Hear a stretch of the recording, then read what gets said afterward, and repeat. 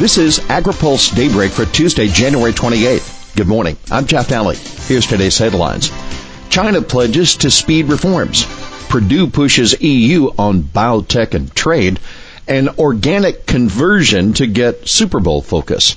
USDA officials face questions on conservation. Lawmakers will be taking a look today at how USDA is implementing changes to conservation programs made by the 2018 Farm Bill. Matt Lohr, the chief of the USDA's Natural Resources Conservation Service, and Richard Fordyce, the administrator of the Farm Service Agency, will be testifying this morning before a House Agriculture Subcommittee. FSA is in the middle of enrolling landowners for the Conservation Reserve Program, so the hearing could provide a read on how that is going. It is the first general sign-up in 4 years for CRP, and USDA expects it to be the largest enrollment in nearly a decade. China vows to speed up subsidy reforms. China is promising to move quickly to change the way it subsidizes its corn, wheat, and rice farmers, and the U.S. is applauding the effort, according to a new World Trade Organization document. China says it will accelerate the internal process and fulfill its implementation obligations in due course. That according to a WTO synopsis of a Monday meeting. The U.S. replied in writing that it is prepared to engage bilaterally with China on the specific amendments it will make to bring its measures into compliance.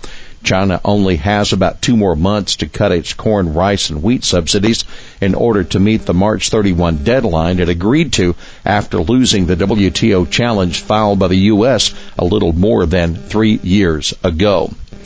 Canada's Deputy Prime Minister urges quick USMCA approval. The Canadian Parliament needs to act quickly to ratify the U.S.-Mexico-Canada agreement, Deputy Prime Minister Chrystia Freeland told lawmakers as they prepared to begin considering the renegotiated trade pact. USMCA, which goes by the acronym CUSMCA in Canada, has come under fire by some politicians there, but Freeland defended the deal as necessary to save the core of the original North American Free Trade Agreement. We faced a series of unprecedented trade actions from the United States, said Freeland, who led the Canadian negotiating team to rewrite NAFTA after threats from the Trump administration to pull out. It was a protectionist barrage unlike any Canada has ever faced before. In the negotiations that followed, our counterparties proposed effectively the dismantling of NAFTA in all but name. Purdue raises biotech issue in Brussels. Agriculture Secretary Sonny Perdue, who's traveling in Europe this week, used a stop in Brussels to push the European Union leadership to ease restrictions on agriculture biotechnology. According to a report by Euroactiv, Perdue told reporters yesterday the EU policymakers are willing to make decisions based on sound science, but he said there was some anxiety regarding the ability to counteract some of the NGOs who are out there spreading fear regarding hazard-based rather than risk-based approach. Perdue also said it's important for the EU to allow the use of gene editing to speed the commercialization of new crop traits. He said, quote, "It's a tool that European farmers can use. It's safe and it's efficient and it's healthy and it's affordable." Take note, Perdue reiterated the U.S. position that any trade deal with the EU must address a long list of non-tariff trade barriers, including the Europeans' ban on the type of antimicrobial rinses in poultry. Beer Wars Part 2. Anheuser-Busch pushes organic. Last year, beer giant Anheuser-Busch angered corn growers and its chief rival by using Super Bowl advertising to attack Miller Coors for using corn syrup to brew its beer. This year, Anheuser-Busch is getting into the issue of organic agriculture. On Sunday, the company will be running an ad offering to convert 1 square foot of farmland to organic agriculture for every bottle of Michelob Ultra Pure Gold that the company sells. The ambition of Michelob Ultra Pure Gold is not only to brew beer in its organic form, but to transform the organic industry, according to the Michelob website.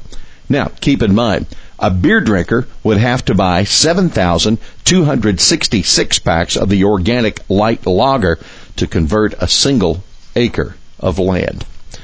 Biofuels industry ruling could shape waiver policy.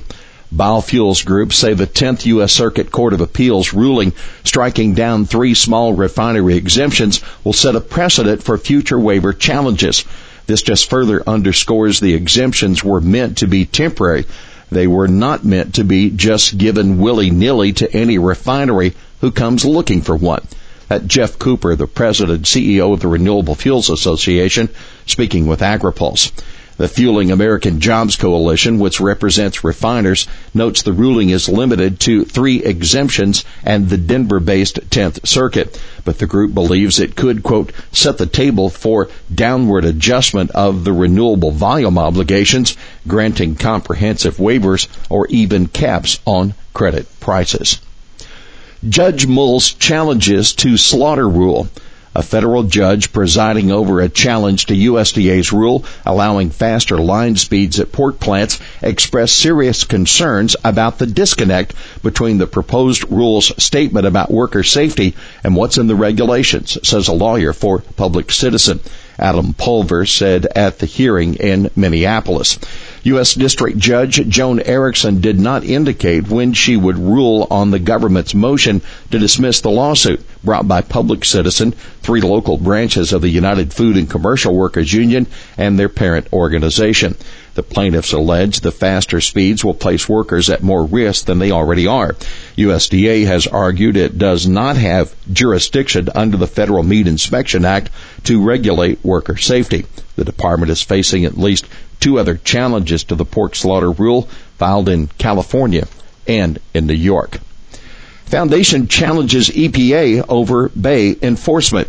The Chesapeake Bay Foundation is planning to sue EPA over Pennsylvania's failure to meet pollutant limits in the Chesapeake Bay, TMDL. The conservation group said it would be preparing a notice of intent to sue under the Clean Water Act and is talking with a range of potential partners about legal strategies.